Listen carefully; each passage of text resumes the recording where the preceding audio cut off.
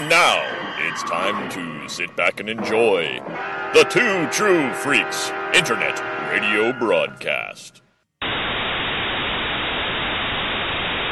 Attention, people of Earth. Do not resist us.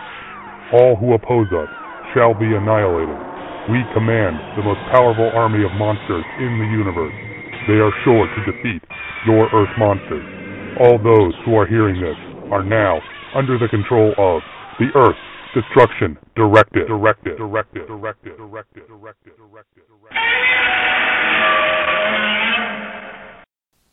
Hello and welcome to Earth Destruction Directive. I am your host, Mr. Luke Giaconetti. I'd like to thank everyone for downloading and listening to the show today, and hope everyone enjoyed our last episode where we took a look at the classic Toho monster film Varan, as well as issue number 2 of Marvel Godzilla. We've got a great show lined up for you today. Going to be taking a look at another classic Showa film, this time over in the Gamera series with Gamera vs. Guren, as well as issue number 3 of Marvel Godzilla. But before we get into those, we've got a few bits of news to take care of. So up first is the biggest piece of news, I think, is that after some previous reports of the film being either put on hiatus or shelved altogether, Pacific Rim 2 is reportedly back on track.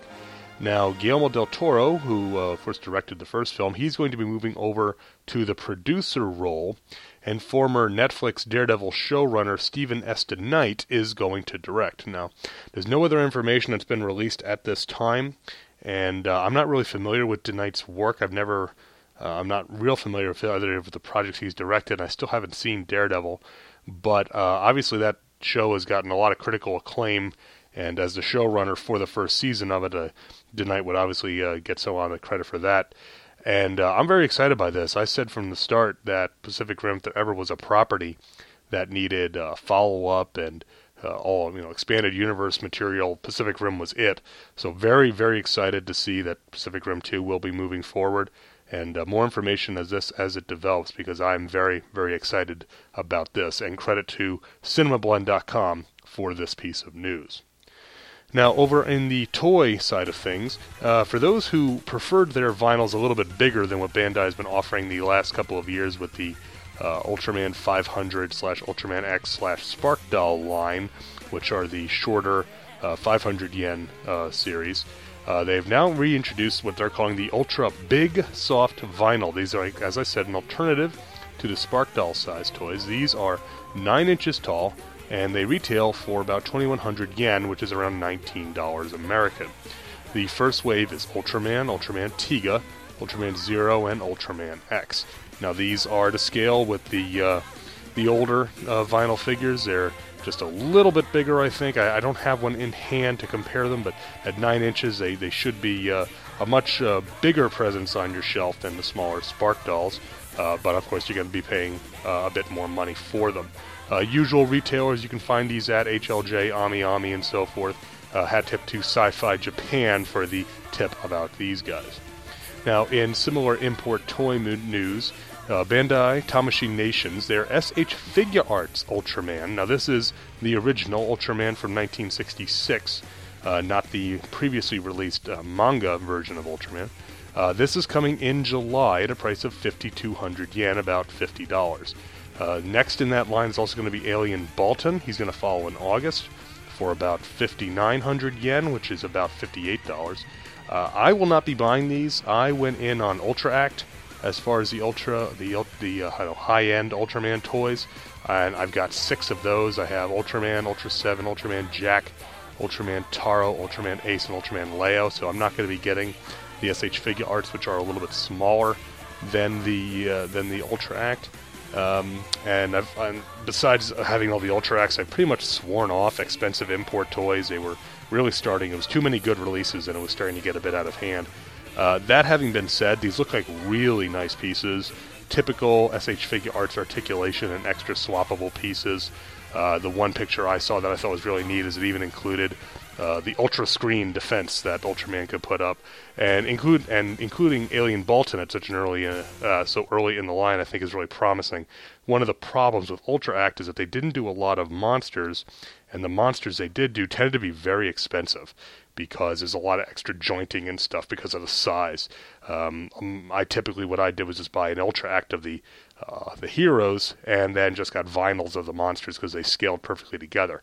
That was why Ultra Act existed, was in order to scale with the traditional Ultra Monster line of vinyls. So, but credit to Toku Nation for this piece of news, and you can. I think pre-orders are up. If you go to like HLJ, you can probably see your pre-orders for these if you are interested in them.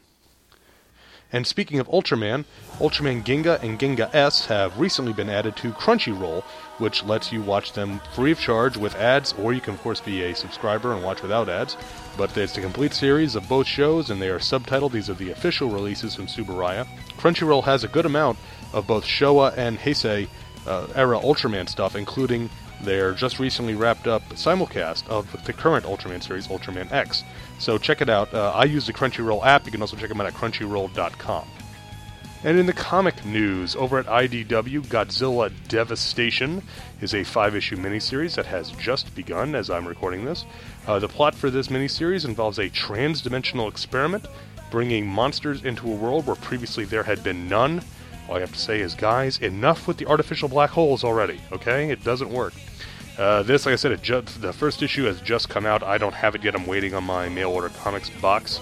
But it looks pretty cool. I was surprised to see this solicited because I thought after Rulers of Earth number 25, IDW was going to be done with Godzilla, but looks like they're going to be keeping that going for at least one more miniseries. Now, in other comics news, over at Legendary Comics, Pacific Rim, Tales from the Drift, has unfortunately not had an issue solicited past issue number 4. So I think this may be considered a retroactive miniseries, or maybe it's going to go on hiatus and come back later. I don't have any other information, and there wasn't anything in the February solicits. The March ones have not been posted yet as of this recording, but as soon as I know some more about that, I'll let you know. I've enjoyed Tales from the Drift, and as I said earlier, any expanded universe material for Pacific Rim is welcome. But if it only is a miniseries, hey, that's fine. It'll stand on its own then, right? So, still pretty good. And if you guys have any news or rumors you want to pass along about anything giant monster related, go ahead and send it in. You can email me at earthdestructiondirective@yahoo.com, and I'll be sure to report it and give you credit here on the show. So, with the news out of the way, we're going to be taking a quick break. And when we come back, we'll get right into the thick of things with Gamera versus Guren. 30 years ago, I walked into a comic store, and I picked up G.I. Joe and the Transformers #1. A month later, I came back. They say every journey has a first step. Every story has a beginning. This is mine.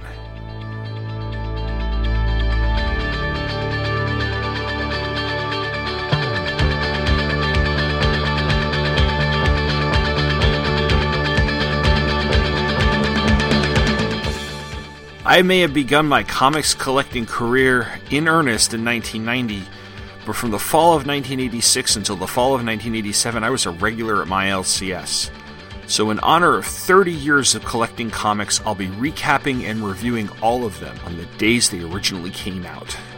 So join me, Tom Paneris, for Origin Story, a podcast miniseries starting this September at popcultureaffidavit.com and twotruefreaks.com.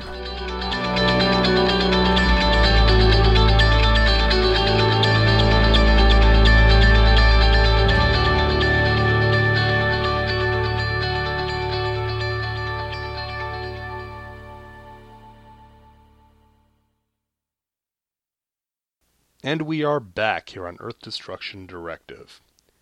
Gamera vs. Guren was released March 21st, 1969 in Japan, and was released to US TV later on in 1969 as Attack of the Monsters by American International Pictures Television Division. The film was also released on video in the United States in the 1980s as Gamera vs. Guren. This is the Sandy Frank dub, and was famously featured on Mystery Science Theater 3000 twice, first in the KTMA Episode 8, and then much more widespread on Season 3, Episode 12 of the series' proper run. This was the fourth of 5 Gamera movies screened by Joel and the Bots on Mystery Science Theater 3000. And our film was directed by Noriaki Yuasa. While scanning the skies through their telescope, 2 young boys, Akio and Tom, spy a spaceship descending into a nearby field. Stunned and bemused, they tell Akio's mother what they have seen, but she dismisses their story as childish nonsense. The next day, the 2 boys, along with Akio's younger sister Tomoko, bicycle to the site to investigate. Enthralled, Akio and Tom manage to steal into the spaceship, but then, without warning, the ship takes off, leaving Tomoko behind. It soars into outer space toward a field of asteroids, which send the boys into a panic. However, Gamera, a friend to children everywhere, obviously aware of the boys' plight, appears and clears a path for the ship through the asteroids. The spaceship, flying near the speed of light, leaves Gamera behind and transports the boys to an unknown planet, where it lands on the outskirts of an abandoned alien city. Suddenly, a silver space scouse appears, menacing the ship and the 2 boys. Just before the creature attacks, a second, more bizarre monster named Gurin, whose head resembles a kitchen knife, emerges from an underground lair and attacks the Space Scouse. Space Scouse emits a sonic beam that reflects off of Gurin's blade-shaped head and cuts off its own leg in the process. And after a short battle, Gurin lunges and chops off one, then the other, of Space Scouse's wings. The creature then cuts the helpless Space Scouse's head off and brutally cuts the body into smaller pieces before retreating back to its lair. Akio and Tom explore a portion of the alien city and meet the planet's only inhabitants, 2 beautiful young women named Barbella and Flobella, who explain that their planet, known as Terra, orbits the sun directly opposite the Earth, which is why it has never been discovered by Earth's astronomers. Because, gravitational waves wouldn't tip anybody off in that case, but that's neither here nor there. Furthermore, Terra is facing extinction. Not only is the planet growing old, and thus very cold, the Space Scouts continually lay siege. The knife-headed monster Gurin is their last defense against the Space Scouts. Barbella and Flobella reveal their true nature and turn on Tom and Akio, putting them into restraints. Using their super-technological devices, the alien women probe the boys' minds, in the process learning about Gamera and its soft spot for human children. It is revealed that the Terran women plan to feed on the boys' brains and flee the doomed planet. In preparation to extract Akio's brain for their nourishment, the women shave the child's head. On a rescue mission, Gamera lands on Terra in search of the boys. The women deploy Gurin to attack the giant turtle. Gurin charges at Gamera, but the friend to all children grabs one of Gurin's front legs and chomps into it. Gurin tries to shake off the towering tortoise. Wrapping his tail onto a monolith, Gamera throws Gurin into a canyon, causing his head to get stuck in the ground. Gamera then uses his fiery breath on Gurin. Gurin is far from defenseless, though, and he fires his shurikens from the side of his head, penetrating Gamera's cheeks right underneath his eyes. Wounded, Gamera puts ice on his cuts, but Gurin fires his shurikens again. This time, Gamera blocks the shurikens with a chunk of ice, ricocheting them into Gurin's shoulders. Gurin trudges away, while wounded Gamera tumbles into a lake, unconscious. Tom manages to free Akio, but in the process, unintentionally releases Gurin. No longer under the aliens' control, Gurin rampages through the Terran city, even attacking its own mistresses as they attempt to flee the Earth. The knife-headed creature slices their spacecraft in half, mortally injuring Barbella. Flobella then kills Barbella as she relates that useless members of their society are euthanized. While Gurin attacks the base where the boys are imprisoned, Gamera awakes and renews his assault on the alien creature, ultimately ramming Gurin's head into the ground. Flobella retreats to the control room while the boys fire a rocket at Gurin. The rocket is then cut in half by his blade, with Gamera grabbing one half and the other half hitting the control room, killing Flobella. Gamera takes the other half of the rocket and spears Gurin in his head through the shuriken launching spot. Gamera then uses his flamethrower breath on Gurin, and the rocket explodes, severing Gurin in half. Gamera uses his flame energy to wield the alien spacecraft back together and carries the ship and the 2 boys back to Earth. On Earth, the boys have returned to their mothers, and they all say their goodbye to Gamera as he flies off into space. This is a strange one. I think there's a reason why this film holds a dear place in a lot of Daikaiju fans' heart. Probably from its appearance on Mystery Science Theater 3000 more than anything else, but this is an unusual one even without Joel and the Bots riffing on it. So let's get right into our notes here. First off, one thing I noticed, a spaceship lands on outer space. No one notices it except these two kids. Well, I guess that's what happens when you cut funding for your space program, but seriously, that seems even a little suspect even for this film. Now, early on in the film, the kids are all talking, and, Akio and Tomoko's mom dismisses their sighting of the spaceship and all that. And Tomoko has the line of, "Grown-ups have no dreams."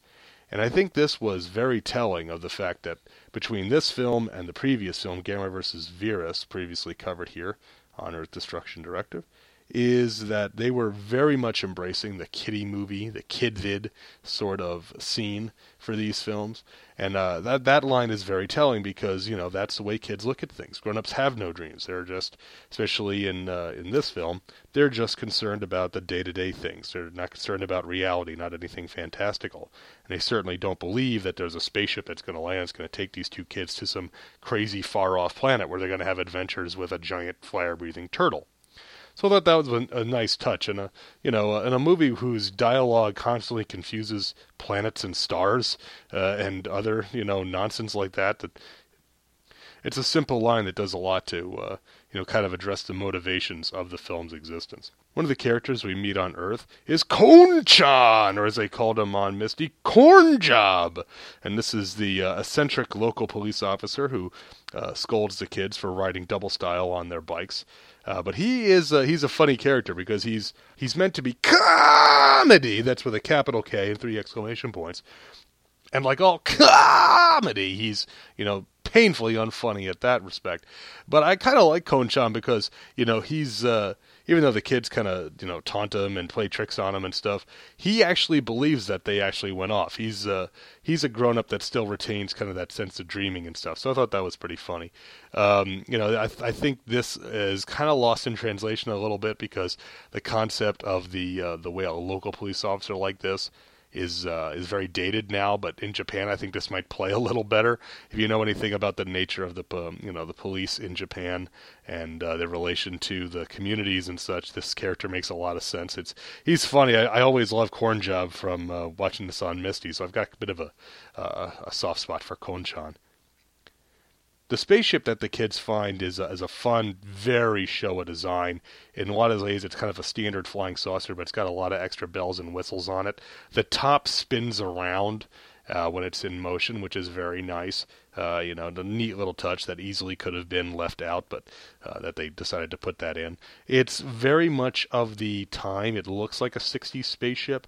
It's nowhere near as creative as the circle of spheres that the Virans used in Gamera vs. Virus, which is probably my favorite ship in the admittedly small amount of mecha that's used in the Gamera series. But this one's very neat too. I mean, this one looks like it belongs in a mid-60s children's science fiction movie, so I definitely appreciate that. And I like anything with a ship that part of it spins around for no reason. As the boys duck inside the ship and start seeing if anyone is there, they're calling out in Japanese, and Tomoko has what, may actually be the line of the film. She says, "Think they'll understand Japanese? You're the dumb ones." That really cracked me up while rewatching this for the show here, because it's a really good point. It's like we just kind of accept these things because, well, we're in a movie, and so they have to be able to communicate somehow. There's, whether you do it like Star Trek with a universal translator, or do it like some other films like, oh, we're actually speaking telepathically and all that. But, Tomoko kind of cuts right to the heart of the situation by asking the hard questions there. And it kind of hangs a lampshade on it because when we get to Terra, Flobella and Barbella do in fact simply speak Japanese because, how else would they communicate their plans to the boys? So I really cracked me up. That was very funny. Now, once the boys take off into space, they're on autopilot. They're going to go crashing into the asteroids, and Gamera makes the save, and we get the Gamera theme song here, which is always welcome if you're a Gamera fan. If you're not a Gamera fan, it might also be welcome because it's just a relic of a bygone age, let's say. But Gamera making the save, clearly the friend to all children. The monster from both Giant Monster Gamera and Gamera vs. Baragan, long gone, not even a memory at this point for most viewers who simply see our antediluvian tortoise as the friend to all children. And he comes off really well. He really goes out of his way to help these two kids. Doesn't, you never really, or at least I never really thought about that when I was younger, how clearly juvenile these films are, but that they're just kiddie fantasy type stuff. But they played really well on that level, so I can't argue with it. They were doing something different than what Toho was doing. At this point, we were getting films like Ghidorah the Three-Headed Monster and Monster Zero, so we were getting some space opera-y stuff, and this does have a little bit of space opera in it. But then they would be transitioning to films like Godzilla vs. Sea Monster, Son of Godzilla, Destroy All Monsters, Godzilla's Revenge. So they were still, doing the, except for Godzilla's Revenge, and even Son of Godzilla to an extent is a serious film. It just has some lighthearted moments in it. It's still not a kiddie film, whereas this was clearly in the kiddie film realm, and that was the market that they were going after, and they pretty much succeeded to a certain degree. So I gotta applaud them for at least making themselves unique and standing out in that sense. Now, when they arrive at the planet Terra, I've got to say that for a low-budget film, the Gamera films were not nearly as high-budgeted as their counterparts over at Toho, and as the series went on, the budgets got less and less. But the set for Terra, both the model work as well as the scale city that the monsters interact in, looks really nice. It's very alien. It's not, like we'd think of, like the typical sci-fi city with towering spires and, glass and bridges and stuff like that. It looks like a nicely organically alien planet, and I really like it. And even on my Blu-ray, the set, I thought, looked really well constructed. It was very nice miniature. It's not the largest, and it's not the most intricate because there's not a lot of buildings and such, but that fits the story because this is a civilization on the decline, so they wouldn't necessarily have the massively oversized city like you might get, say, if you were shooting a film or a scene that was supposed to take place in Tokyo, for instance. So I really enjoyed it, and there's later on we see the underwater set after Gamera goes underwater to heal his wounds, and that looks really nice too, because again, it's still a standard underwater set. It's got caverns and ridges and outcroppings and stuff, but it still manages to look alien, and I thought they did a really nice job of conveying that this clearly was another planet. For a monster that fights a lot of alien invaders, this was clearly a film not set on Earth, which was a first for the Gamera series, so that was really a nice touch. And since we're this far into the movie, we need to have some other monsters. So out comes Space Gauss. And Space Gauss, as you can guess from the name, is simply Gauss, spray-painted silver. There was supposed to be another original monster here, but unfortunately the budget did not allow for that. Thus the birth of Space Gauss. And, I like adding space before anything just to make it a random adjective. I always had a soft spot for Space Titanium in the Mechagodzilla films. So I always kind of have a soft spot for Space Gauss. Because he looks like Gauss wearing an astronaut suit, essentially, with the silver. And then out comes Giran, and everybody loves Giran because Giran is insane, but also awesome. He's a monster who has a butcher knife for a head. You literally can't make this stuff up. It's so brilliant. It's so crazy. And it's such the type of monster that a little kid would make up. It's like, oh, and he's got a knife for a head, and he can chop things up with it, and he can get stuck in the ground with it.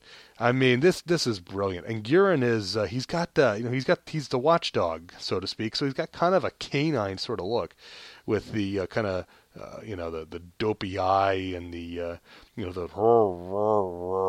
that's the jaw that works up and down all the time. I really do attribute his popularity primarily to the screening of this film on Mystery Science Theater 3000, but, this is a series of films that has some unusual monster designs in it.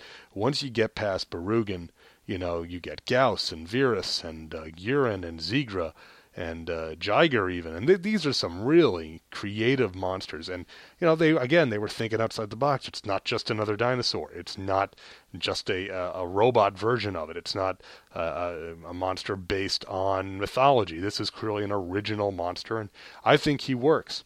Now, Trendmasters did make a Gurin toy. It actually is a fairly accurate rendition of Gurin, with the exception that now, instead of having the little shurikens, he's got a little portion of the blade on his head that can launch off, so he's got like another extra segment on the top. I don't have that one. I would love to get the other Trendmaster Gamera toys. The only one I have is Virus, which my brother got me as a gift for Christmas several years ago. But Gurin was the first one of these I actually was aware of. Noted Transformers fan Dave Van Domlin. And if you search for Dave's Transformers page, you can find, it's on irie.org, I think. You can find his writings about Transformers that he's been doing since the Beast era. But he is a Gurin fan, and he actually wrote a review of the Trendmasters Gurin toy back in the day when I was in college. So that was always pretty neat. And that's how I got introduced to the Trendmasters Gamera figures, as I never saw them in stores. But be that as it may, like I said, Gurin is a very popular monster. And he has a good showing here. He comes across really well in this bizarre film, having the monster this strange and ridiculous. And I mean ridiculous with all the love in the world, because I really do like Gurin. He's such a strange monster. He really puts up a good showing for himself. Now, the fight that he has with Space Gauss is pure and unfiltered Dai monster violence, as poor Space Gauss is just eats it over and over after, the sonic beam cutting his own leg off, and then getting, his wings ripped off by Gurin, and then decapitated and dismembered, chopped up like the mise en place before you cook the rest of the meal by Gurin, and purple monster gore everywhere. Now, this scene was edited in the AIP release of the film to cut out actually getting his head chopped off. That seemed a bit much probably for kids' television, although the Sandy Frank version leaves this in unedited because Sandy Frank really didn't edit his films that much. He just kind of put the dub track over them and went to town. So good, but it's a very memorable scene, and the monster effects here are, that's pretty creative. It's pretty well done the way he just chops them up. But clearly, it's with segments that are attached and they're pulled off with wire. But it actually, even again on the Blu-ray, still looks very effective, and it's funny. First time you see it, you're like, what? You can't believe it. That's not something you see. This was even for Godzilla ripping chunks of Hedra and throwing them around in Godzilla vs. the Smog Monster. Gurin just laid him up, chopped him down, kind of thing. So, very, very memorable segment for sure. Now, Flobella and Barbella tell the kids that Terra is orbits the sun exactly opposite of Earth. This reminded me of the hidden planet, Planet X, from Monster Zero from 1965. Now, of course, Planet X existed I think it's in Jupiter's shadow or Saturn's shadow, which is why they never see it. And again, wouldn't the gravitational effects be enough for the scientists to be able to figure out that there was something back there? But, we're willing to let it slide. It's a great sci-fi trope, especially of these space opera sort of films of the 60s, of the hidden planet in your own solar system. I don't know that this was, a direct thing because of Monster Zero, but it certainly made me think of Monster Zero, just because Planet X will always be the kind of the standard bearer of that hidden planet sort of trope. But I thought it was funny. And I do think it's funny that if it is like Planet X has only men and Terra has only women. So if you hook those two up, maybe they'll stop sending monsters to destroy our planet. Hey, worth a shot, right? There is some stock footage mixed in with this as Flobella and Barbella look at Akio's memories and learn about Gamera, the friend of all children. But I'm okay with a little bit of stock footage because compared to Gamera vs. Virus, any amount of stock footage is better than that film, so it's okay. Just flesh it out for a minute or so, get to see a little bit of our favorite turtle in action and some of the classics, and regular Gauss makes a cameo in there. So, don't mind a little bit of stock footage. Helps keep the cost down. Now, when they want to probe Akio's mind, they pull out this fancy-looking gizmo and run it over his head, and magically all his hair is gone. And all I can say is our hair clipper technology is light years beyond yours, because it really is just a hair clipper with a couple extra pieces of plastic hot glued onto it. It's wonderfully kooky and just campy. It's so 60s. It's so Dai.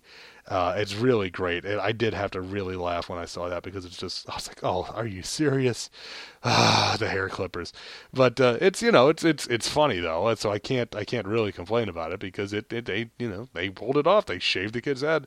So it just made me laugh, because I love seeing the fancy technology that's clearly just a regular household item with some bells and whistles glued onto it, because that's the future. Keyboards on the wall, it must be the future.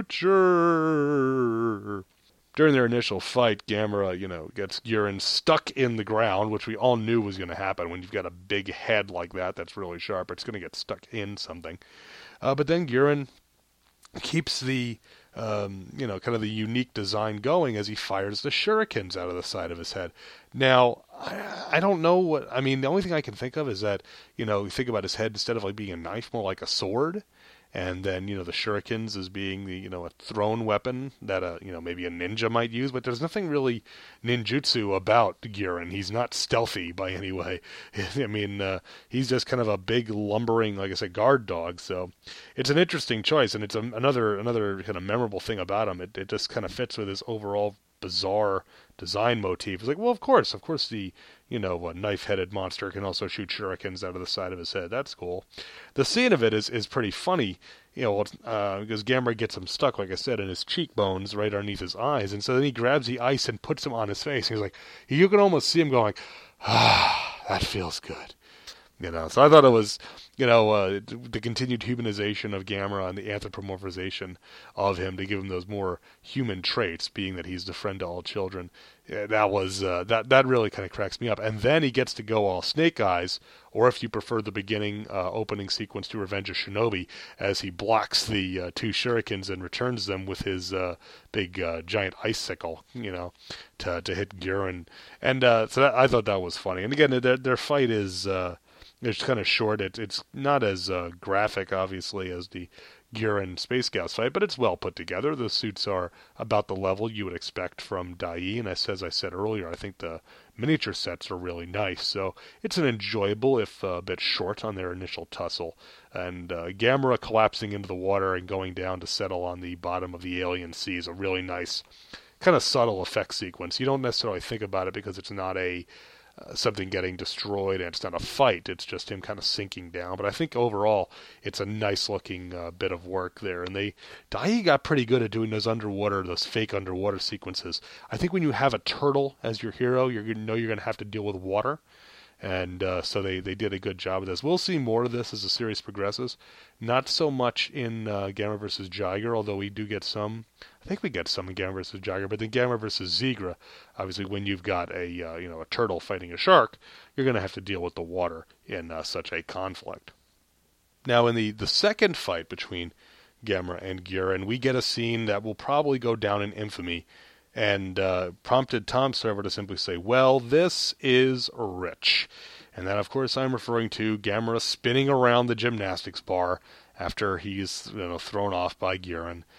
And it's just like, oh gosh. I mean, it puts Godzilla doing the Highland Fling kind of to shame as far as the silliness factor goes.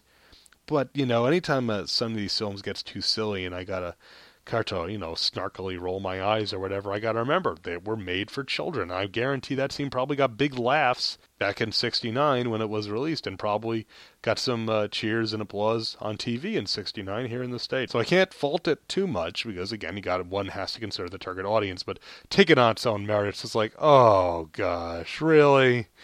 You just have to laugh, because if you sigh too hard, you're just, what does that get you? Better just to roll with it and think, of course the turtle knows gymnastics. Why wouldn't he? Now, the sequence where the kids figure out by pressing a bunch of buttons that they can launch a missile at Gurren and try to help Gamera. First off, I think it's really neat that they're trying to help Gamera because he's their friend and he's been helping them, so clearly they have to return the favor. But it's a very amusing sequence when they fire it straight at him, but they fire it at such an angle that's going right towards the blade of his head, and it cuts in half. Now, why it didn't simply blow up as soon as the warhead split, I don't know. But, that one has to just simply accept these things, I guess, and not think too hard about them, because otherwise you get into discussions about how a missile fired at a monster with a knife for a head didn't blow up when said knife cut said missile in half. So, just kind of go with that, I guess. But it's a great sequence because a missile gets cut in half, and especially on the Blu-ray where you got it in widescreen, you can see both missile halves flying. So Gamera one goes right to him and it goes right into his hand, and the other just goes, and it's a nice combination of the miniature and then an explosion effect as it blows up the command center and Flobella with it.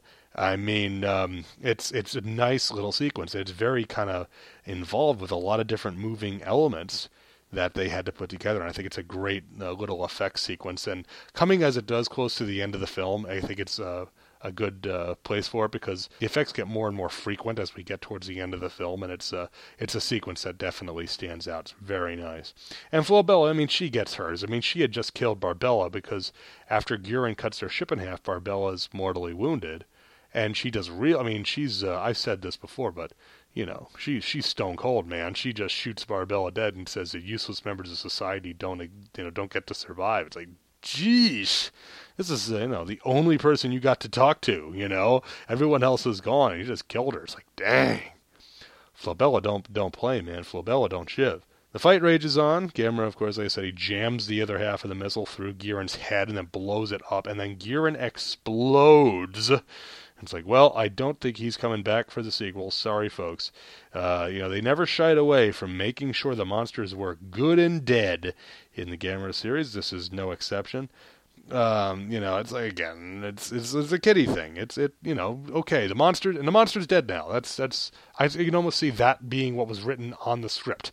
So it is neat that he, instead of Gamera just shooting a bunch of flames and burning them up, he actually does dispatch of his foe in a fairly creative way, much like he did with Virus, flying him up into the upper atmosphere and freezing him. So that was really nice. And then Gamera picks up the ship and manages to be precise enough with his flame to weld it back together. And at this point, I mean, if you're finding illogical flaws at this point in this film, just turn it off because you're missing the point. The point is here, this is kid fantasy, kid vid. Just turn it off, turn your brain off, have fun, and just go to town. So of course he can weld it back together. He breathes fire. It's hot enough to melt the alien metal. I'm sure he could fuse it back together. So you just got to go with it. And at that point, you're just kind of got a silly grin on your face because you're having so much fun watching it anyhow. Then Gamera flies the boys home and we get our big goodbye. This was not an uncommon ending in the Showa series for either Gamera or Godzilla. Everyone on the beach waving goodbye, goodbye, goodbye.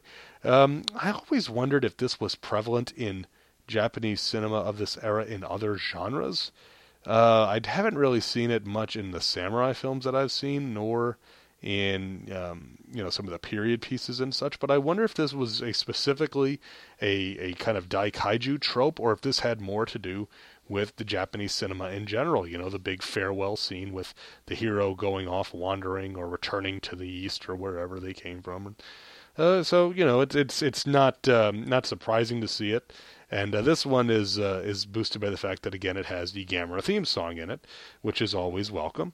And, it's a fitting end to the film. And it, probably left the kids with a big smile on their face to see Gamera fly off into the sunset as the hero. I don't know if I've made this clear enough, but this is a silly, silly film, but it's a lot of fun. It's better than Gamera vs. Virus by a good measure just because it is so much more original than Gamera vs. Virus.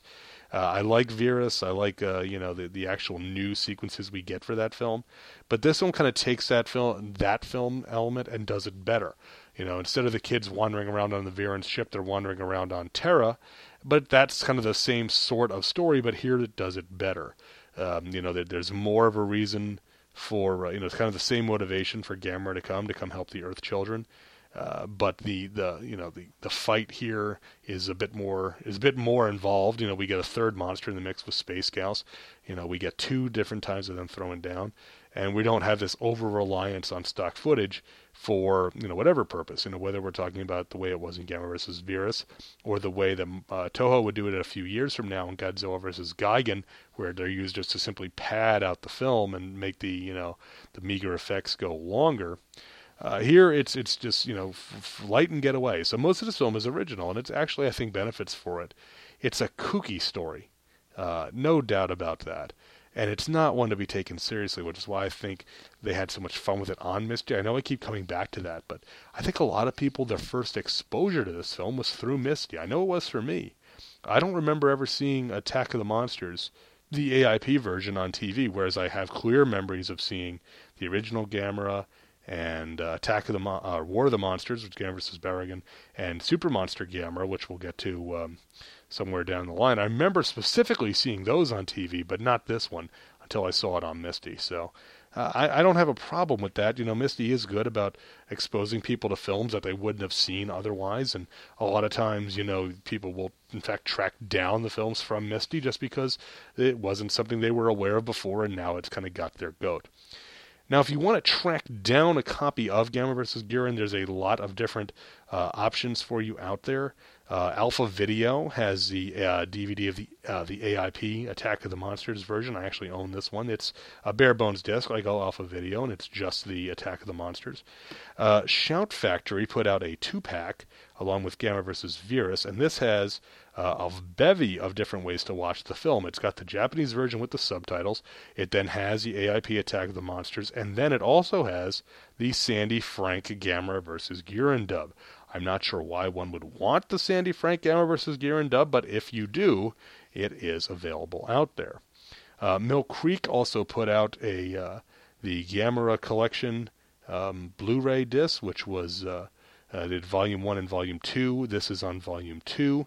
Now these are, they have 4 films on each. They're kind of a budget release. They don't have any extras to speak of. They're only in Japanese with English subtitles, but they look beautiful. I was very impressed at how nice this film looked, especially in widescreen on that Mill Creek Gamera Collection Volume 2 Blu-ray set. And if there's also a compilation DVD that has all of the Showa Gamera films on it, you can find that one also from Mill Creek.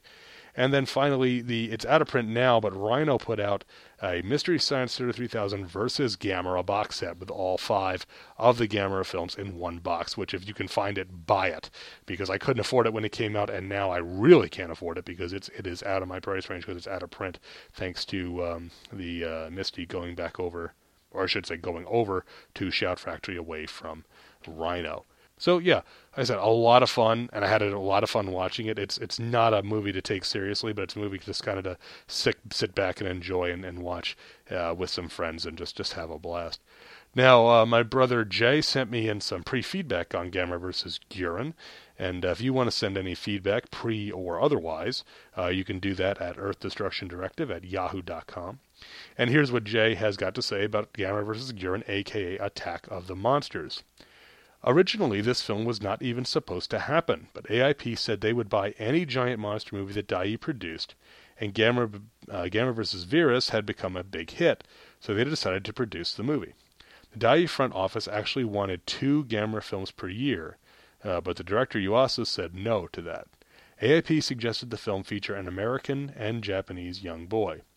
Now, that one seems odd because they had already done that in Gamera vs. Virus. They had an American and a Japanese boy as the 2 leads, done specifically for the purpose of exporting. So maybe that kind of came up in discussion between AIP and Dai, and they just kind of stuck with the idea. It works. It makes sense. If you're going to export the film to the West, get a Western-looking kid to be one of your leads. Makes sense to me.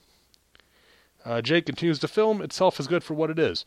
Fun for kids, but not up to the Toho pictures of the time, although Godzilla's Revenge does feature a kid as well, and many may feel that it is not as good. I am one of them. Godzilla's Revenge has a ton of stock footage in it, And stock footage from films we had already, just seen relatively recently. It does have some new original footage in it, but that one also has the human scenes, which just kind of grind it to a halt, whereas here the human scenes kind of move along pretty quickly, and they're not too offensive, which is the best you can hope for in a human scenes in a kiddie monster movie like this. The scenes with the blood were chopped down for the AIP release, but were restored for the DVD and Blu-ray release. The movie is available on DVD in several different releases, but the best value is the Blu-ray set, Gamera Ultra Collection Volume 2, which is the one I have that I was just referring to. This has Gamera vs. Giran, Gamera vs. Jiger, Gamera vs. Zigra, and Gamera Super Monster for $7.99 on Amazon with Prime shipping. And, of course, be sure to use the link at twotruefreaks.com for any of your purchases on Amazon.com. And one little bit of trivia, the heads of Akio and Tom were shaved at the beginning of filming, and they wear wigs or hats during the rest of the movie. The Japanese boy said he would shave his head for 5,000 yen, which was about $14 at the time. And in conclusion, no more wars or traffic accidents. So, Jay, thank you very much for your pre-feedback. As I said, if you got any thoughts, pre or otherwise, on anything we covered, just send them to earthdestructiondirective@yahoo.com. I got to agree with pretty much everything you said there. It's, as a kids movie, this is kind of a blast. It's just crazy enough that I think it'll appeal to a kid's mindset, especially if they want to see some monsters throwing down. It doesn't hold up to scrutiny, but if you take it with the right mentality and just go in and enjoy it. I ended up watching this really early in the morning. I got up early one Saturday, and the rest of the house was still asleep. So I just went downstairs and threw it on, got myself a big cup of coffee, and just watched it. Oh, I just had a absolute ball. Had a grin on my face the whole time. It's just one of those movies. It's kind of infectious in its earnestness. It doesn't take itself seriously, but what's going on, they're not laughing at it either. So there's something to be said for that. And a lot of times I think earnestness gets mistaken for camp. And it is a fine line. I don't think this is camp at all. I think we can see camp in certain monster films. I don't think it happens in this one. And I enjoy this one. I don't put it up. Gamera vs. Barugan is still my favorite of the Showa Gamera films. I like that one because it's serious and different from the other ones. But of the kiddie films, this is a pretty strong contender. This is really good. And as I said, there's a reason why Giran's as popular as he is, and a part of it's because he's just banana crazy go nuts. He's just just an insane monster design that surprisingly works well. So yeah, that's about it. Like I said, there's a lot of different ways to check this out, so I recommend checking it out. If you're listening to I know I say this all the time, but I only say it all the time because it's true. But if you're listening to Earth Destruction Directive, you will probably enjoy this film. So you got a multitude of ways to check it out. I personally recommend that Blu-ray 4-pack, the Gamera Ultimate Collection Volume 2 4-pack. In fact, pick them both up. You can't beat it. Get the entire Gamera Showa series on Blu-ray for $15. I mean, that's perfect where I come from. But anyway, so that's Gamera vs. Giran. Go check it out. And then after you've watched it, go watch the Misty version, and you'll laugh at all sorts of different things. So that's about all I've got right now on this one. We're going to take a quick break and be right back here on Earth Destruction Directive.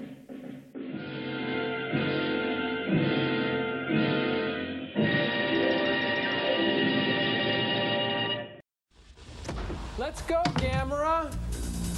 Gamera! Gamera!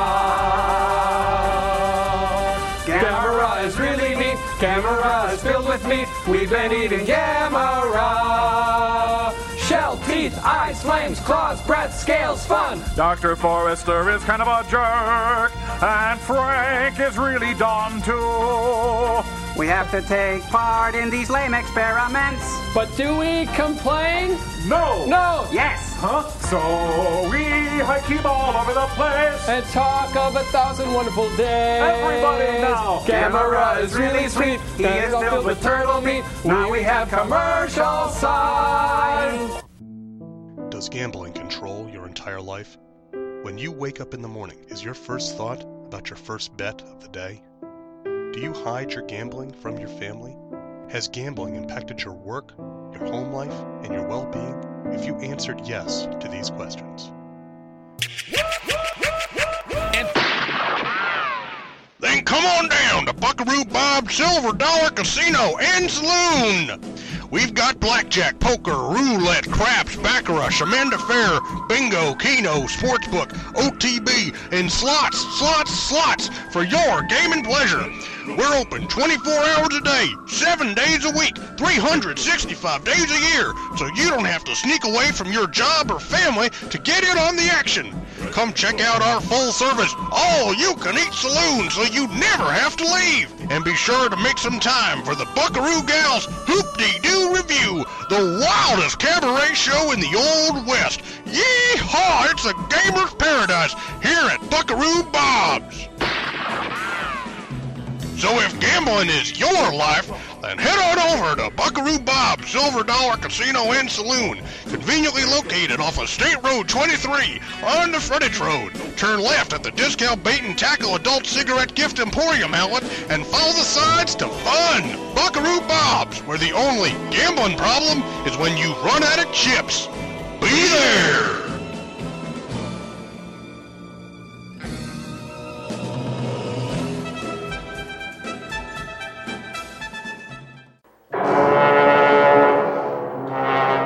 Eons passed. A monstrous hybrid of land and marine reptiles was sealed into a state of suspended animation, slumbering through the fall of dinosaurs and the rise of man. But, awakened by an undersea nuclear test, the creature returned to life, now breathing the fires of radiation.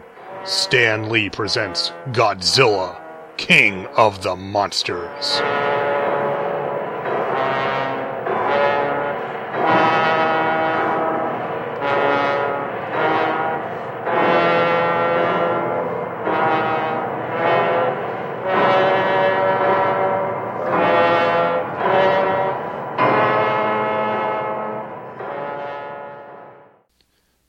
Alright, we are back here on Earth Destruction Directive. Now we're going to take a look at Godzilla, King of the Monsters, number 3 from the Marvel Comics group. Godzilla number 3 was cover dated October 1977, released on or about July 5th, 1977. This information, of course, comes from Mike's Amazing World of Comics at DCindexes.com. Our writer is Doug Mensch, our penciler Herb Trimpe. Inker is Tony DiZuniga. The letterers are Denise Wall and Irving Watanabe. The colorist is Don Warfield. The editor is Archie Goodwin. And the title of our story is A Tale of Two Saviors.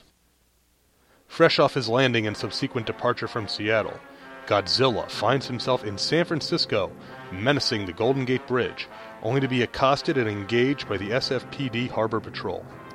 403 miles south in Los Angeles, newly minted super team the Champions are alerted, with Hercules, Black Widow, Iceman, and Angel taking off in the Champ's craft and heading towards the Bay Area.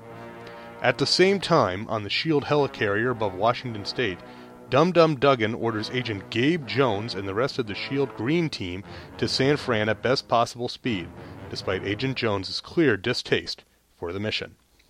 In San Francisco, the Champions arrive and spring into action, drawing Godzilla away from the bridge and towards the shore. Where reporters and onlookers scramble, the Angel is knocked out of the sky by an errant swipe of the Big G's tail.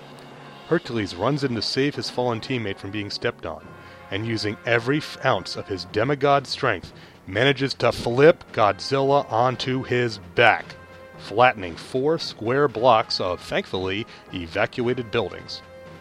The move, however, enrages Godzilla, and he lashes out with his atomic breath, setting the area ablaze, leaving Hercules to wonder if that was such a smart move after all.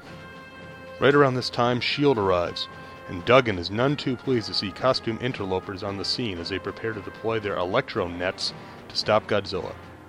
We then shift to an interlude as S.H.I.E.L.D. agent Wu drops Dr. Takaguchi, Tamara, and Rob Takaguchi in Detroit to be left in the care of one Mr. Tony Stark, who explains that all the facilities are available to them in their work. Rob, however, is only concerned with how he can avoid Stark's security. Back in the Bay, Duggan orders the Champions away from the scene in order to deploy the electronets. The Champions not only elect to stay, but a near miss in the air between a rocket sled riding Duggan and the Angel leads to Godzilla submerging, then surfacing right under the Golden Gate Bridge, and smashing it in two as he does. Iceman freezes Godzilla's head in a block of ice as Hercules swims towards Godzilla to engage him. Seeing the figure in the water, Duggan tries to order his team not to drop the electronets, but doesn't make it, succeeding only in causing his team to miss Godzilla completely. Hercules, being thrashed about in the water, grabs a hunk of the collapsed portion of the Golden Gate Bridge and hurls it at Godzilla, which Big G easily avoids, leading the stretch of concrete and rebar to smash into the port side of the helicarrier and destroy 2 of its engines, causing the mighty ship to crash into the bay. Godzilla looks on at the carnage and then turns and walks back out to sea, his motives known only to himself. Duggan rails at the champions for their foul-ups, but Agent Jones says they are all to blame, with Angel adding that their own immature competition made them lose sight of the real adversary. Duggan claims Jones has gone soft on the monster, and the champions head back to L.A., with Black Widow commenting that they still have a lot to learn about being a team. Next issue, Godzilla vs. Batragon.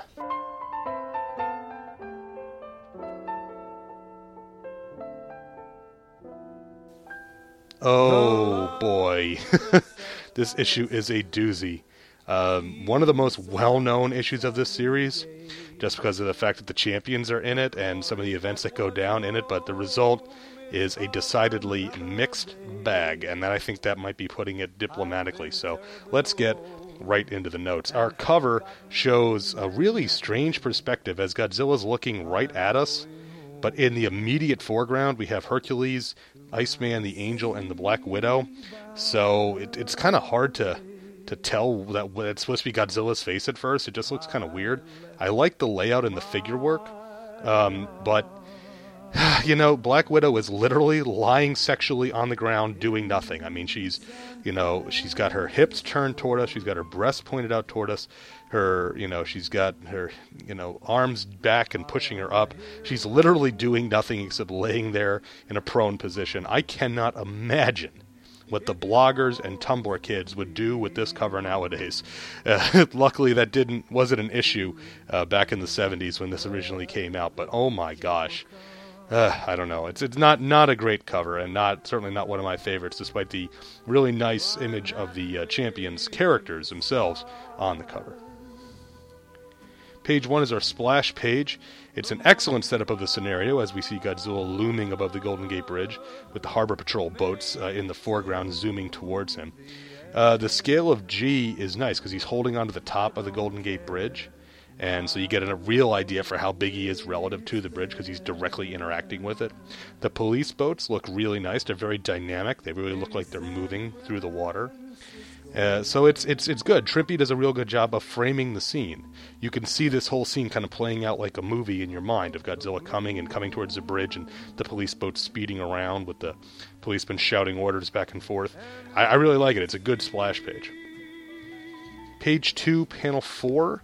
Godzilla smashes a police boat and sends it flying. My brother Jay said in his pre-feedback last time that G looks like a sumo under Trimpe. This image is a complete sumo pose, and he's got a nice gaping maw as well. He's got his fist kind of pounding down. He almost looks like a sumo at the start of a match when they're getting down real low here. We don't see as much of that kind of sumo proportion on Godzilla this time out, but this page definitely shows it. Also has a nice automatopoeia splash pash. There's one is for each fist splashing into the water. Page 3, we cut to Los Angeles and the champions. Hercules is drawn to look like Steve Reeves. This is not a complaint. Flipping over now to page 7, the champions spring into action. This team takes a lot of ribbing, most of it deserved, but I do have to say this is a good foursome here. You got two former Avengers and 2 former X-Men. So it's a good little mix-up in an era when, the X-Men were kind of, we're only a short while removed from, giant-size X-Men. So X-Men weren't the juggernaut, no pun intended, that they were when I was growing up.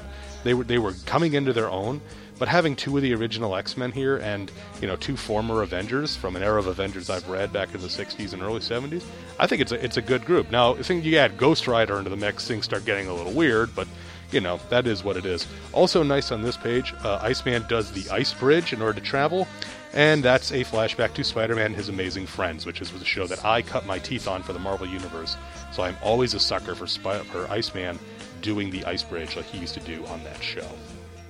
Turning over now to page 11, this is a really good sequence. Everyone's kind of in action here as we've got the San Francisco PD opening fire and the Angel swooping down and then getting swatted out of the air almost, pretty much by accident by Godzilla.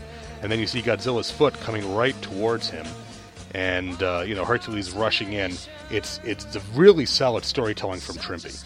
I don't know that I buy that Hercules could stop Godzilla's foot without the ground beneath Hercules simply giving way.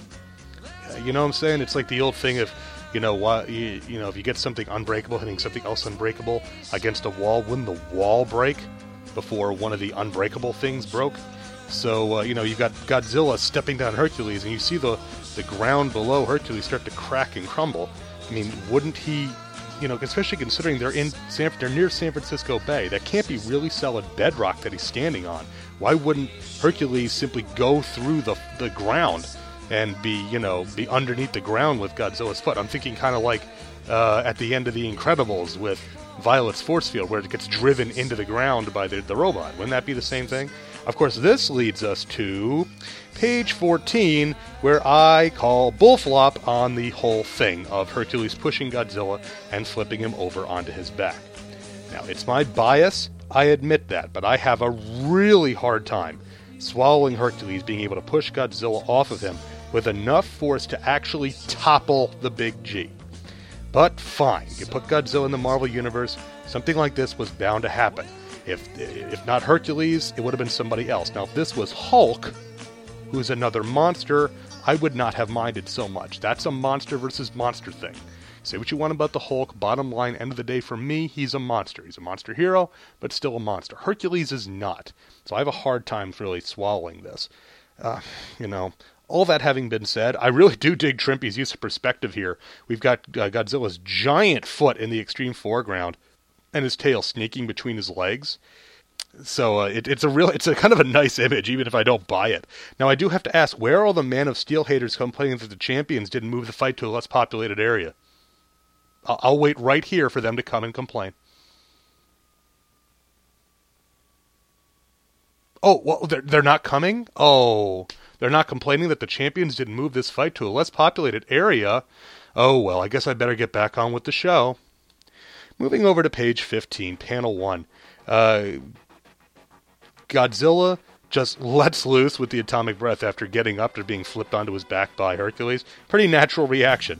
I have to really give Doug Mensch a bunch of props for having Hercules' feat of strength ultimately be of little to no value, pretty much creating a substantially bigger problem by making Godzilla really, really angry. And later on down the page on panel 4, as Duggan is apoplectic overseeing the champions there, his cigar flies out of his mouth. That is number 1 that happens in this book. We're just going to be keeping count after Jay mentioned it last time. Turning over to page 16, this is the interlude here at Stark Industries. Always happy to see Tony Stark. Trimpe did do a few issues of Iron Man around this time, mostly in 1976. But I always associated Trimpe more with Hulk than Shellhead when we're talking, traditional Marvel Universe books. But as Tony looks very typically Bronze Age. It's not... Trimpe's got a different style than who in my mind is, air quotes up to the mic, the Bronze Age Iron Man artist, which of course is George Tuska. Tuska's faces were more emotive than Trimpe's faces, but he definitely looks like he wouldn't be out of place in an Iron Man if this was an Iron Man instead of in Godzilla from this time period. He's got, the right cut of suit, the right style of hair. He's got the mustache and all that, so he looks good. Not sure what's going on with this. I'm sure we'll find out more about this subplot in a later issue. But you know me, I'm a big Iron Man fan, so anytime, Tony Stark pops up, that's always a plus for me. Turning over now to page 17, panel 4, while yelling at Hercules, Dum Dum Duggan's cigar flies out of his mouth again. That is number 2. Then over on page 22, panel 1, as the Angel and Dum Dum Duggan have a near miss where they're both kind of flying at Godzilla, Duggan flies almost into the maw of Godzilla. We actually see the rocket sled flying into Godzilla's mouth and Dum Dum bailing out, and then we just see him kind of in free fall here before he gets saved. So I just have to ask, is an ongoing storyline going to be Duggan dying of radiation poison? You know, given what we now know about Dum Dum Duggan in the modern Marvel Universe, spoilers for Howling Commandos of S.H.I.E.L.D., which no one is reading but me, he's been dead for a long time and he's just a series of life model decoys that keeps coming back. Maybe he did die of radiation poisoning from fighting Godzilla in San Francisco. It would be more believable than most of the stuff that goes down in Marvel Comics nowadays, but that's a rant for another time. Later on down the page, panel 5, this is Godzilla coming up from underneath the Golden Gate Bridge and really just ripping it in half. Fantastic panel by Trimpe here of the Golden Gate Bridge getting torn asunder. Trimpe has a great pose for Godzilla. He really looks like he's just rearing up, the water streaming down off of him. And Wool and Watanabe's simple sound effect, it's R-A-W-W, just roar. It really evokes that sound of twisted, rending metal. I really like it. Sometimes less is more, and this is a case of that with the sound effects. So this was a great panel. I wish this, it's about a third of the width of the page and about half the height. I wish this was given more space because it's such a kind of pivotal moment in the story. But of course, it gets outshined a couple pages from this, which is probably why it's this size. But it's really nice. I like this panel very much. On page 26, panel 3, Godzilla easily dodges the nets that are fired at him. Obviously, these guys did not watch Godzilla vs. The Thing. Otherwise, they'd have known to get right above him and drop the nets. That's how they did it in that, and that worked. You know, at least they got the nets on him. Here, they don't even manage that. This, of course, sets up his agility. That for something, you know, almost like a Simon Furman book. How can something this big move that fast? Which no one, unfortunately, actually says here. But it does a good job of setting up Godzilla is much more agile than he looks, because on the next page, Godzilla easily dodges the hunk of the bridge that Hercules throws at him. It's impressive to me that Hercules managed to throw this big hunk of the bridge without any leverage, considering he's literally floating in the water when he does it. So that's all arm strength. That's pretty cool. But come on, you had to see this coming after he avoided the nets, Hercules. You had to. I get that you're not that bright. I've read enough Avengers comics to know that Hercules, he's not the strategist, he's not a thinker, but come on. He just dodged these big nets. You're going to throw some big hunk of concrete and rebar at him, and he's not going to dodge that? I mean, come on, man, seriously. And later on down the page, panels 3 through 5, the hunk of the bridge tears right through some of the helicarrier's engine, and down she goes. And this is a neat sequence. Although one oddball thing, panel 4, we see two of the agents on the deck, and we hear or hear one of the agents yell, "I don't know, sir, but I can't hold the wheel. We're in a dive. Cut starboard engines 2 and 3 fast." So the helicarrier has a wheel like a ship. I mean, because we see it. We see it's a big wheel like you'd see on a sailing ship. I don't have a particular problem with that. I think it's actually kind of neat, but it's just funny. It's like you wouldn't expect that. You'd expect it to have, controls that control something in the air, not in the water. But their helicarrier technology is far beyond mine. So, over now to page 30, our second splash page of the story, and splash is the right term as the helicarrier crashes right into the bay. And I have to admit, Helicarrier Down deserves its own splash page. I cannot argue with that. So, from a design and a layout standpoint, not having a bigger panel, for Godzilla destroying the Golden Gate Bridge makes sense because you've got to do this here. And considering how much this is almost approached cliche in the mid-2000s, early 2010s, it's kind of refreshing to see it in a Bronze Age book, especially not as a pretty much a plot device to show how badass a villain was, but instead as a monument to ineptitude. I mean, this happens just because S.H.I.E.L.D. and the Champions can't work together at all to fight Godzilla here. So I do like that. It's kind of a bit of being hoisted by one's own petard here. So I do like it, and it's a nice page. We see Godzilla looming over the back of it. We see everybody scrambling off into the boats, and we see some guys are trying to stop the jets from rolling off into the bay. I mean, that's just, what's a few more $1 million down to the bottom of the Pacific? Who cares? So And Godzilla, again, kind of has the sumo look with his arms that kind of spread out, and we see him kind of hunched over a little bit as he's leaning over it. Good scale from Trimpe again to show us we've got men in the foreground, men in the midground. Then in the midground mainly in the midground is the helicarrier with Godzilla behind it, and then behind that is the wrecked Golden Gate Bridge. So overall, very nice splash page. I do like this one quite a bit. Over on page 31, panel 2, Duggan's cigar flies out of his mouth. That is number 3 for the issue. And that brings us right to the end. Now, it's a well-remembered issue because of the plot, but in broad strokes, this is much more of a Marvel U comic than really one about Godzilla. He doesn't have the same personality that he had in the previous issue. He doesn't really get much to do. He's got to compete against Duggan and the champions, including the loquacious one, Hercules himself. As I said, he doesn't have a lot to do relative to the human characters, so the story's more about them. Disregarding the fact that this could be any monster from any Atlas book plugged in here instead of Godzilla. It's fun, and a book which had me eager to turn the page to see what happens because of how incredibly Marvel Bronze Age the whole thing is. It deserves to be remembered because this book took place in the Marvel Universe, darn it, so here's using the Marvel Universe to the fullest. If we're going to do Godzilla in the Marvel Universe, then so help me, here it is. You love it or hate it, it definitely, Mensch and company delivered on that promise that this was going to take place in the Marvel Universe. Now, my brother sent in a little bit of pre-feedback, which we'll get to, and then we'll talk about the ads. Also want to mention that, and I don't think I mentioned this with the previous issue, but I think I mentioned with number 1, but all of Marvel Godzilla is reprinted in Essential Godzilla. Collects all 24 issues. If you can find that, pick it up. For a while, that one was going for big bucks because it was out of print. There has been a new printing on it, so you can find it at more reasonable prices. And it collects, obviously, the entire series in black and white. So it's worth picking up. Now, here is some pre-feedback from my brother. He says, Godzilla issue number 3. Okay, what the heck was that? I just reread the issue again as I thought maybe I missed something. But nope, I did not. It was just not good. This seemed to be kind of a comedy issue, I guess, as the heroes do a better job defeating each other than Godzilla doing too much. While not wanting to give anything away for future issues, they could not keep issues like this coming out because people would just not keep reading them. I'll cut in here and say, even if they did issues like this, they were running for 12 issues. They paid for 12 issues on that license, so help me, they were probably going to put out 12 issues even if nobody bought them.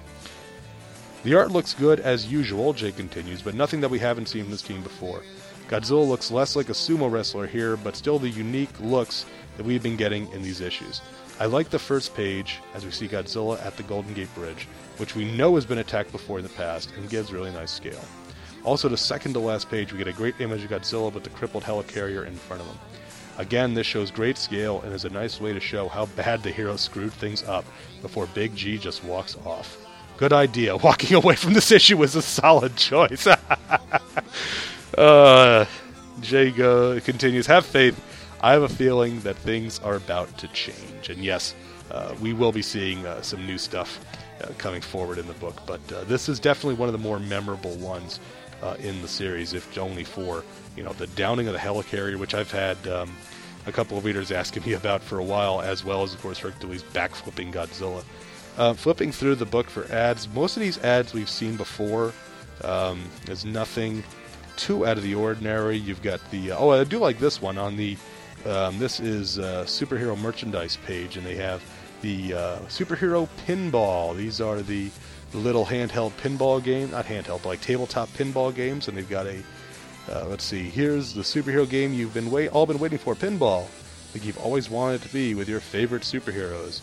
Inside the sturdy housing are flippers, levers, and marbles, just like their big brothers. Get 1, 2, or all 3 and play pinball the way it was meant to be. And we've got Captain America, Spider-Man, or the Big, Bad, and Beautiful Hulk. $3.96 each. I had, not a superhero one, but I had a little tabletop pinball game like this when I was a kid.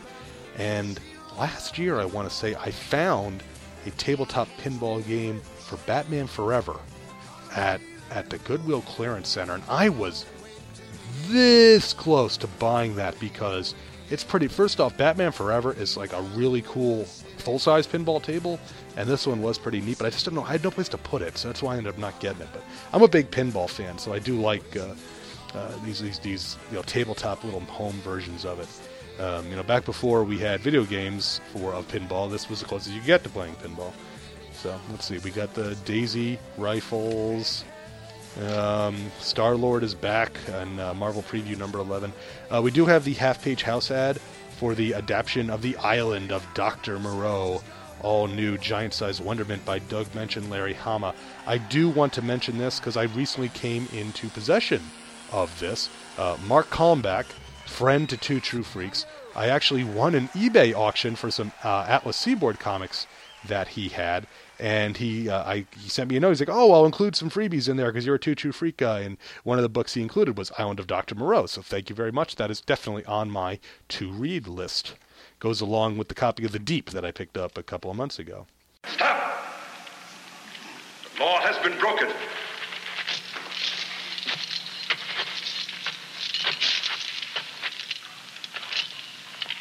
He who breaks the law shall be punished. Back to the house of pain! Back to the house of pain! Slim Jim, bodybuilding, hostess, not a hostess ad, unfortunately, just for baseball trading cards. Let's see, who do we got? Jim Palmer, Joe Morgan, Reggie Jackson. Okay. This was the 70s. Yeah, so nothing really great in ads. Back covers Orca once again, but we went through that the last time, so I will spare us all my dramatic reading of the Orca one sheet. But yeah, like I said, memorable issue because of what happens, but when you get down to the brass tacks of it, not as good as issue 1 or 2. I liked 1 and 2 a lot better than this one, and I'm hoping for an uptick in quality when we get to issue 4 and we see Godzilla in his first giant monster fight in the Marvel Comics fighting Batragon. So, worth reading, like I said, but, I wouldn't go crazy for it. It's not worth paying a big bucks for just because it's got the Champions and S.H.I.E.L.D. and all that in it. So, all right, we are going to take a quick break, and we'll be back to do your listener feedback as well as wrap the show up here on Earth Destruction Directive. Hello, ladies and gentlemen, this is Jason Giaconetti. You may recognize my voice from the Vault of Starling Monster Horror Tales of Terror, and if you don't, you should be listening. But today I need to ask you a few questions. Do you like big bugs and you cannot lie? Other robots just can't deny that when the Queen of Space walks in and puts a blast in your face that your gears get sprung? Are you deep in the bee we're sharing? Are you hooked and you can't stop staring? If you answered yes to any of these questions, then have I got a podcast for you. Bots, Bugs, and Babes, the B-Movie Podcast. From classics to cults and all the yummy cheese in between. Look for my new show, Bots, Bugs, and Babes, on the Two True Freaks Network and on iTunes. That's Bots, Bugs, and Babes, the B-Movie Podcast. Double J on the Triple B is your hookup. Holler if you hear me.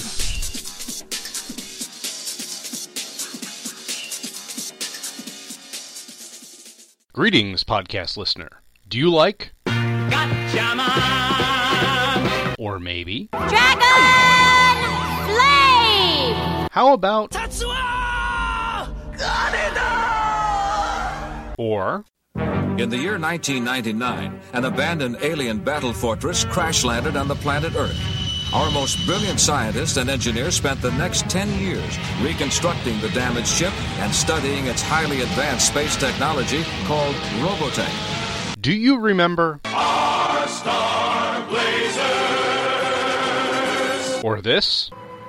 The year is after Colony 195. As the world constantly changes in the chaotic era, there are two mobile suits that could turn humans into the ultimate weapon.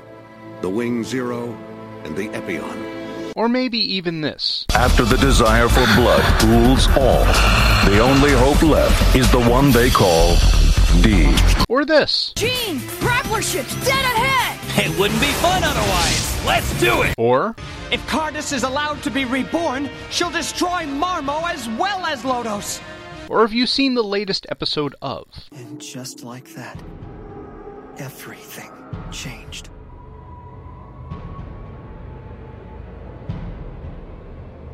At that terrible moment, in our hearts, we knew home was a pen. Humanity, cattle. If you answered yes to any of these questions, then you should check out Anime Freaks, hosted by Dr. Bill Robinson and me, Gene Hendricks. Anime Freaks is a monthly podcast covering all things anime.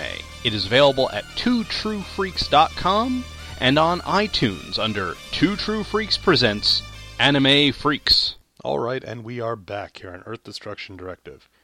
And now it's time for everybody's favorite part of the show, listener feedback. And if you would like to converse with the show, you can always send me an email at earthdestructiondirective@yahoo.com. Also, you can hook me up on Facebook or on Twitter, and all of that information is in the outro to the show, so let's get right onto it. Our first email comes from Jack Bond, and is simply titled Marvel-Era Godzilla.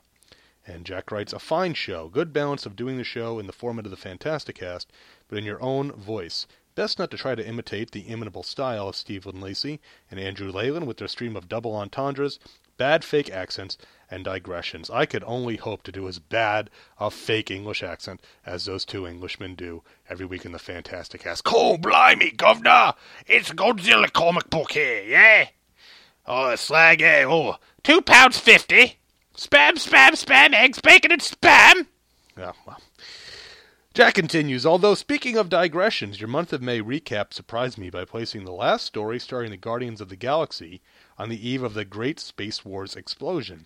I had discovered that Nova had earlier, issue number 8, shut the door on Space Adventure, locking him out of the Xandarian ship and focusing more on Spider-Man type rather than Green Lantern type stories.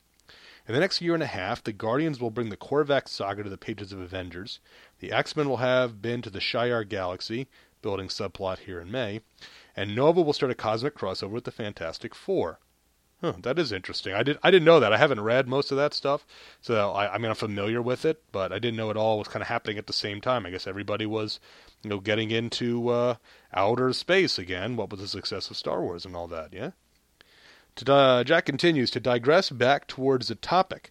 Had you noticed the internegum between the Showa and Heisei King of the Monsters is the period that the box office was ruled by the Star Wars trilogy? Coincidence? Yeah, probably. I don't know about that more than coincidence, because I think the Godzilla series would have continued except for the severe economic recession in Japan.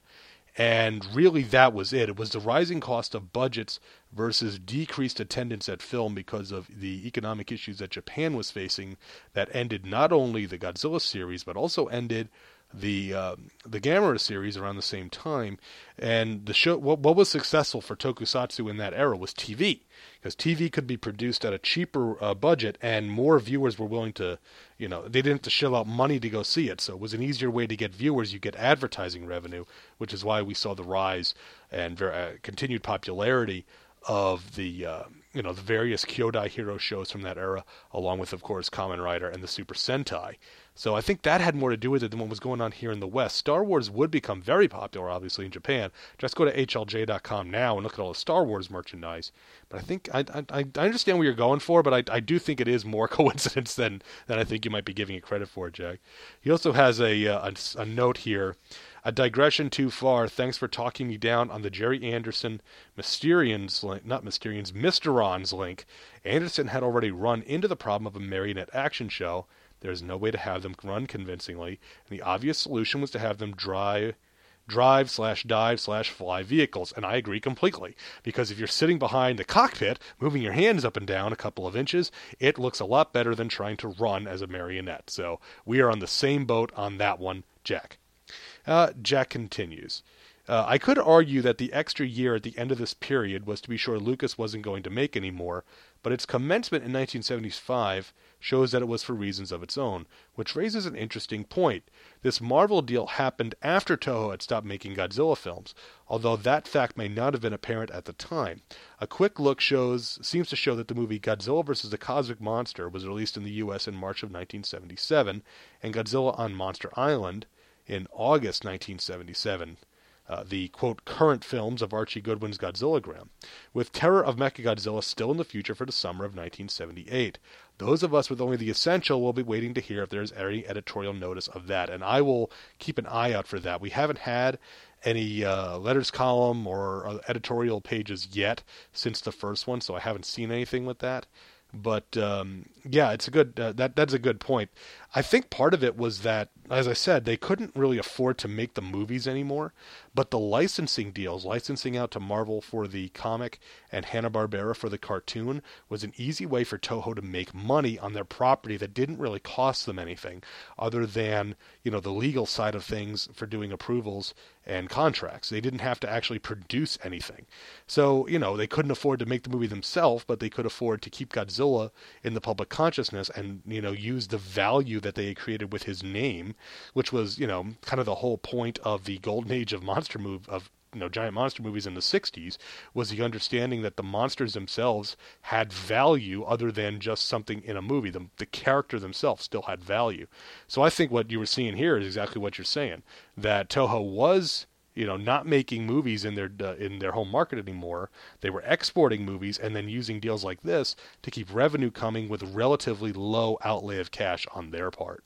Jack continues, the troubling aspect of Jimmy Woo's inclusion had passed over my head when I first read it, and I don't have the excuse of having read it in 1977, but back in 2006. Doug mentions Reputation before, during, and after Godzilla and Shogun Warriors was in Master of Kung Fu, which I only know by reputation, but which would suggest a more nuanced approach. By the way, do you have any info on how Mensch got the Godzilla assignment? Was he himself stereotyped as that guy who's into Asian stuff? Good point. I had not thought about the fact the Master of Kung Fu connection. And so I do wonder if maybe Mensch was the guy that, because he did, at the time, you know, those were often thrown together. All those things from China or Japan were all kind of just lumped together as stuff from Asia, like you said. So maybe by virtue of him being enough of a fan of Kung Fu, the Kung Fu craze at the time, to write Master of Kung Fu. And I like Master of Kung Fu very much. It's a very good book. It's unfortunate there never was an essential of it. They're putting out a hardcover now, but, you know, I mean, an essential Master of Kung Fu would have been a no-brainer. But anyway, so no, I don't know. I do wonder if there's something toward this in the Untold Story of Marvel Comics. I think it's the name of that book that came out a couple of years ago that kind of details the behind-the-scenes workings of Marvel during this era. So I would be interested in that. I haven't heard anything about specifically how Munch got either the Godzilla assignment or the Shogun Warriors assignment. But that's a good point. I mean, the thing with Wu is that they've kind of shuffled him off to the side. Maybe they realize this wasn't the right thing to do. It seems like our S.H.I.E.L.D. guys are going to be Dum Dum Dugan and Gabe Jones. All Wu does in this issue, for instance, is just ferry Takaguchi and Tamura and Rob over to Detroit. So it doesn't have much to do with the plot. I guess we'll have to just keep an eye on it and see how it goes from here. Jack continues, on a related note, the Haynes publishers have found they can make a buck by putting out owner's workshop manuals for various sci-fi craft. They have come up with a volume covering vehicles in the Marvel Universe. I could complain that this manual doesn't include enough information to even begin repairing any of them, but instead I'll say that I was delighted to find the section on S.H.I.E.L.D. helicarriers to include an entry on the Monster Hunter helicarrier. They cannot name the specific monster it was sent to hunt, but does say it was designated as a kaiju. Signed, Jack.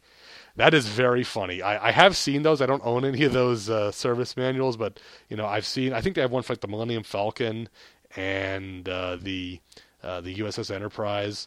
So that's funny that they have an entry for the Monster Hunter, and I like that they can't. That's very clever. That's a good catch, and I appreciate it. I know you're the mecha guy, so you would notice stuff like that. So much obliged. And Jack, thank you very much for writing in.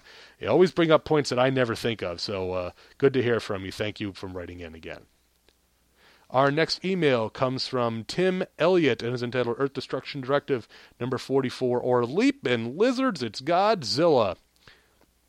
And Tim writes, greetings and salutations, Master Giaconetti. And I don't know if I do have a master's degree. I guess that's about the closest to a master I'd ever be. Once again, you've reached into the heavens and with your very hands crafted another celestial episode of Earth Destruction Directive. Jim Starlin write this email? Great cover on the Big G's first Marvel book. I look forward to sinking my teeth into the run, which I have never read. Well, I hope you're enjoying it as much as I am reading it, Tim. A few observations and opinions on the issue. Number 1, do you think the man fleeing in panic on the cover looks like the character model for Dum Dum Dugan? Yes. I thought it was Dum Dum Dugan at first, and then he had the wrong hat on. It's like, well, why would he be running away? But yeah, even down to the cigar flying out of his mouth, it does look like Dum Dum Dugan. So yes, absolutely. Number 2, I have never liked Godzilla's atomic breath being drawn as fire. At least in this issue, it is sort of a hybrid between fire and energy, not as bad as the Hanna-Barbera cartoon. I agree. When I see Godzilla's fire drawn as red, it makes me think of the disguised Mechagodzilla from Godzilla vs. the Cosmic Monster. So, that may just be me who thinks that, but I do agree. It is fire here, but, like I said, it does have like the energy around it, so I can kind of dig that. And, I mean, I don't know. It's hard to say, because I will always, the standard to me, the first Godzilla comic I ever read was, Art Adams' Godzilla Color Special. And there, the beam is clearly a Heisei-style blue. So that I always kind of wish it to look like in comics. So seeing it as red, it kind of dates it a bit. But, it's not unlivable, but yeah, it certainly is a bit of a sticking point for me as well. Number 3, I've always felt Marvel's Godzilla design owes a little to Kirby's Devil Dinosaur. And I could see that. Devil Dinosaur has smaller forearms, being that he's supposed to be a Tyrannosaurus, but I can see that, definitely. You're taking a dinosaur-like character and trying to make him move in this world, this 4-color world. I can definitely see that. Now, that would have been a fight, Godzilla versus Devil Dinosaur. That would be something. Did we get that? No, I don't remember if we get that later in the series or not. If they do, and I'm simply not remembering it, I'm an idiot. Because I haven't actually read the series. I'm reading it for the first time here, just like I did with Shogun Warriors. So, but yeah, I love that Devil Dinosaur hardcover they brought a couple of years ago. Some of the best money I ever spent on comics. Fantastic stuff.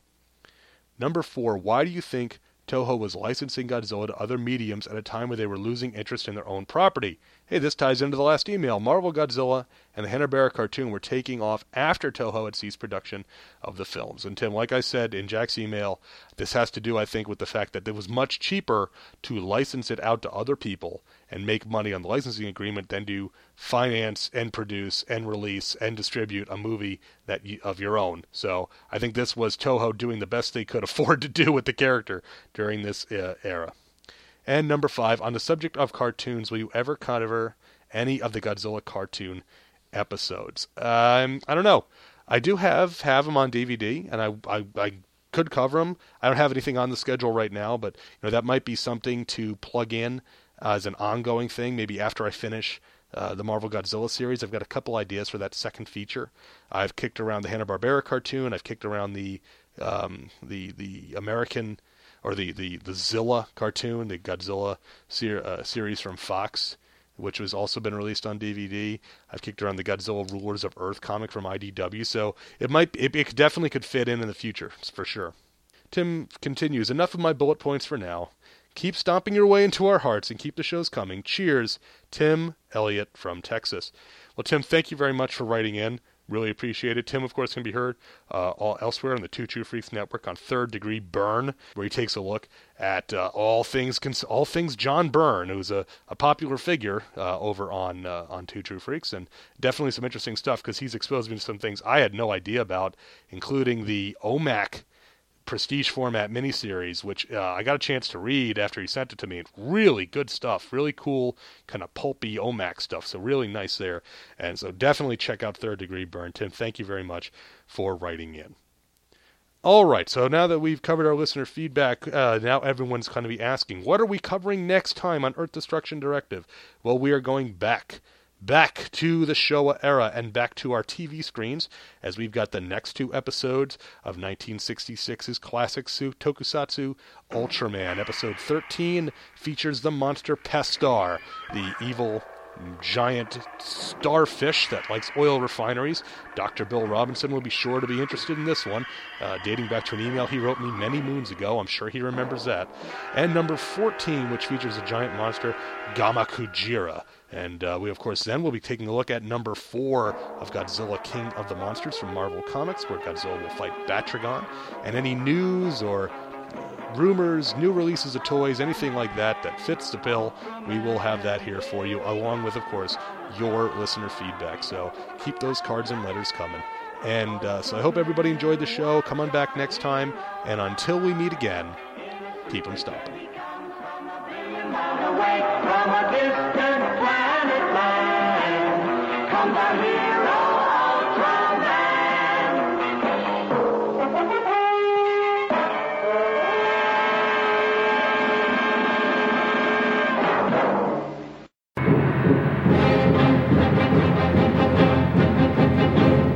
This has been Earth Destruction Directive, a Daikaiju podcast, produced and created by me, Luke Giaconetti, as part of the Two True Freaks Internet Radio Network, available at twotruefreaks.com.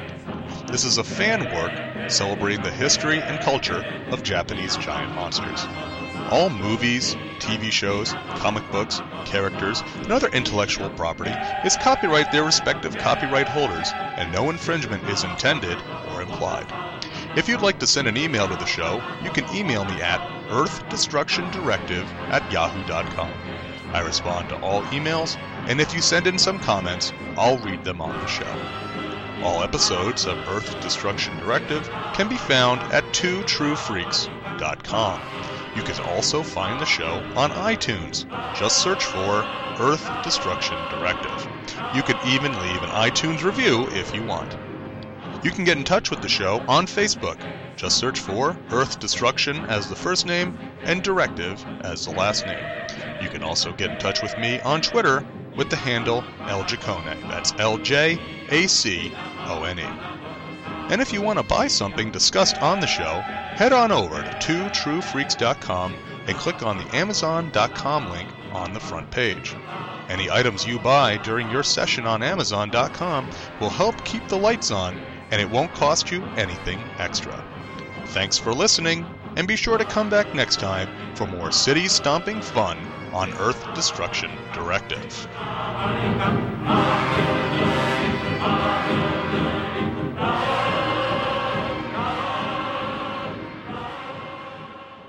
Tune in next time to hear the crusty old podcaster from Oklahoma say, "There's a WTF moment if I ever saw one." Well, it's big and terrible. More frightening than I ever thought possible.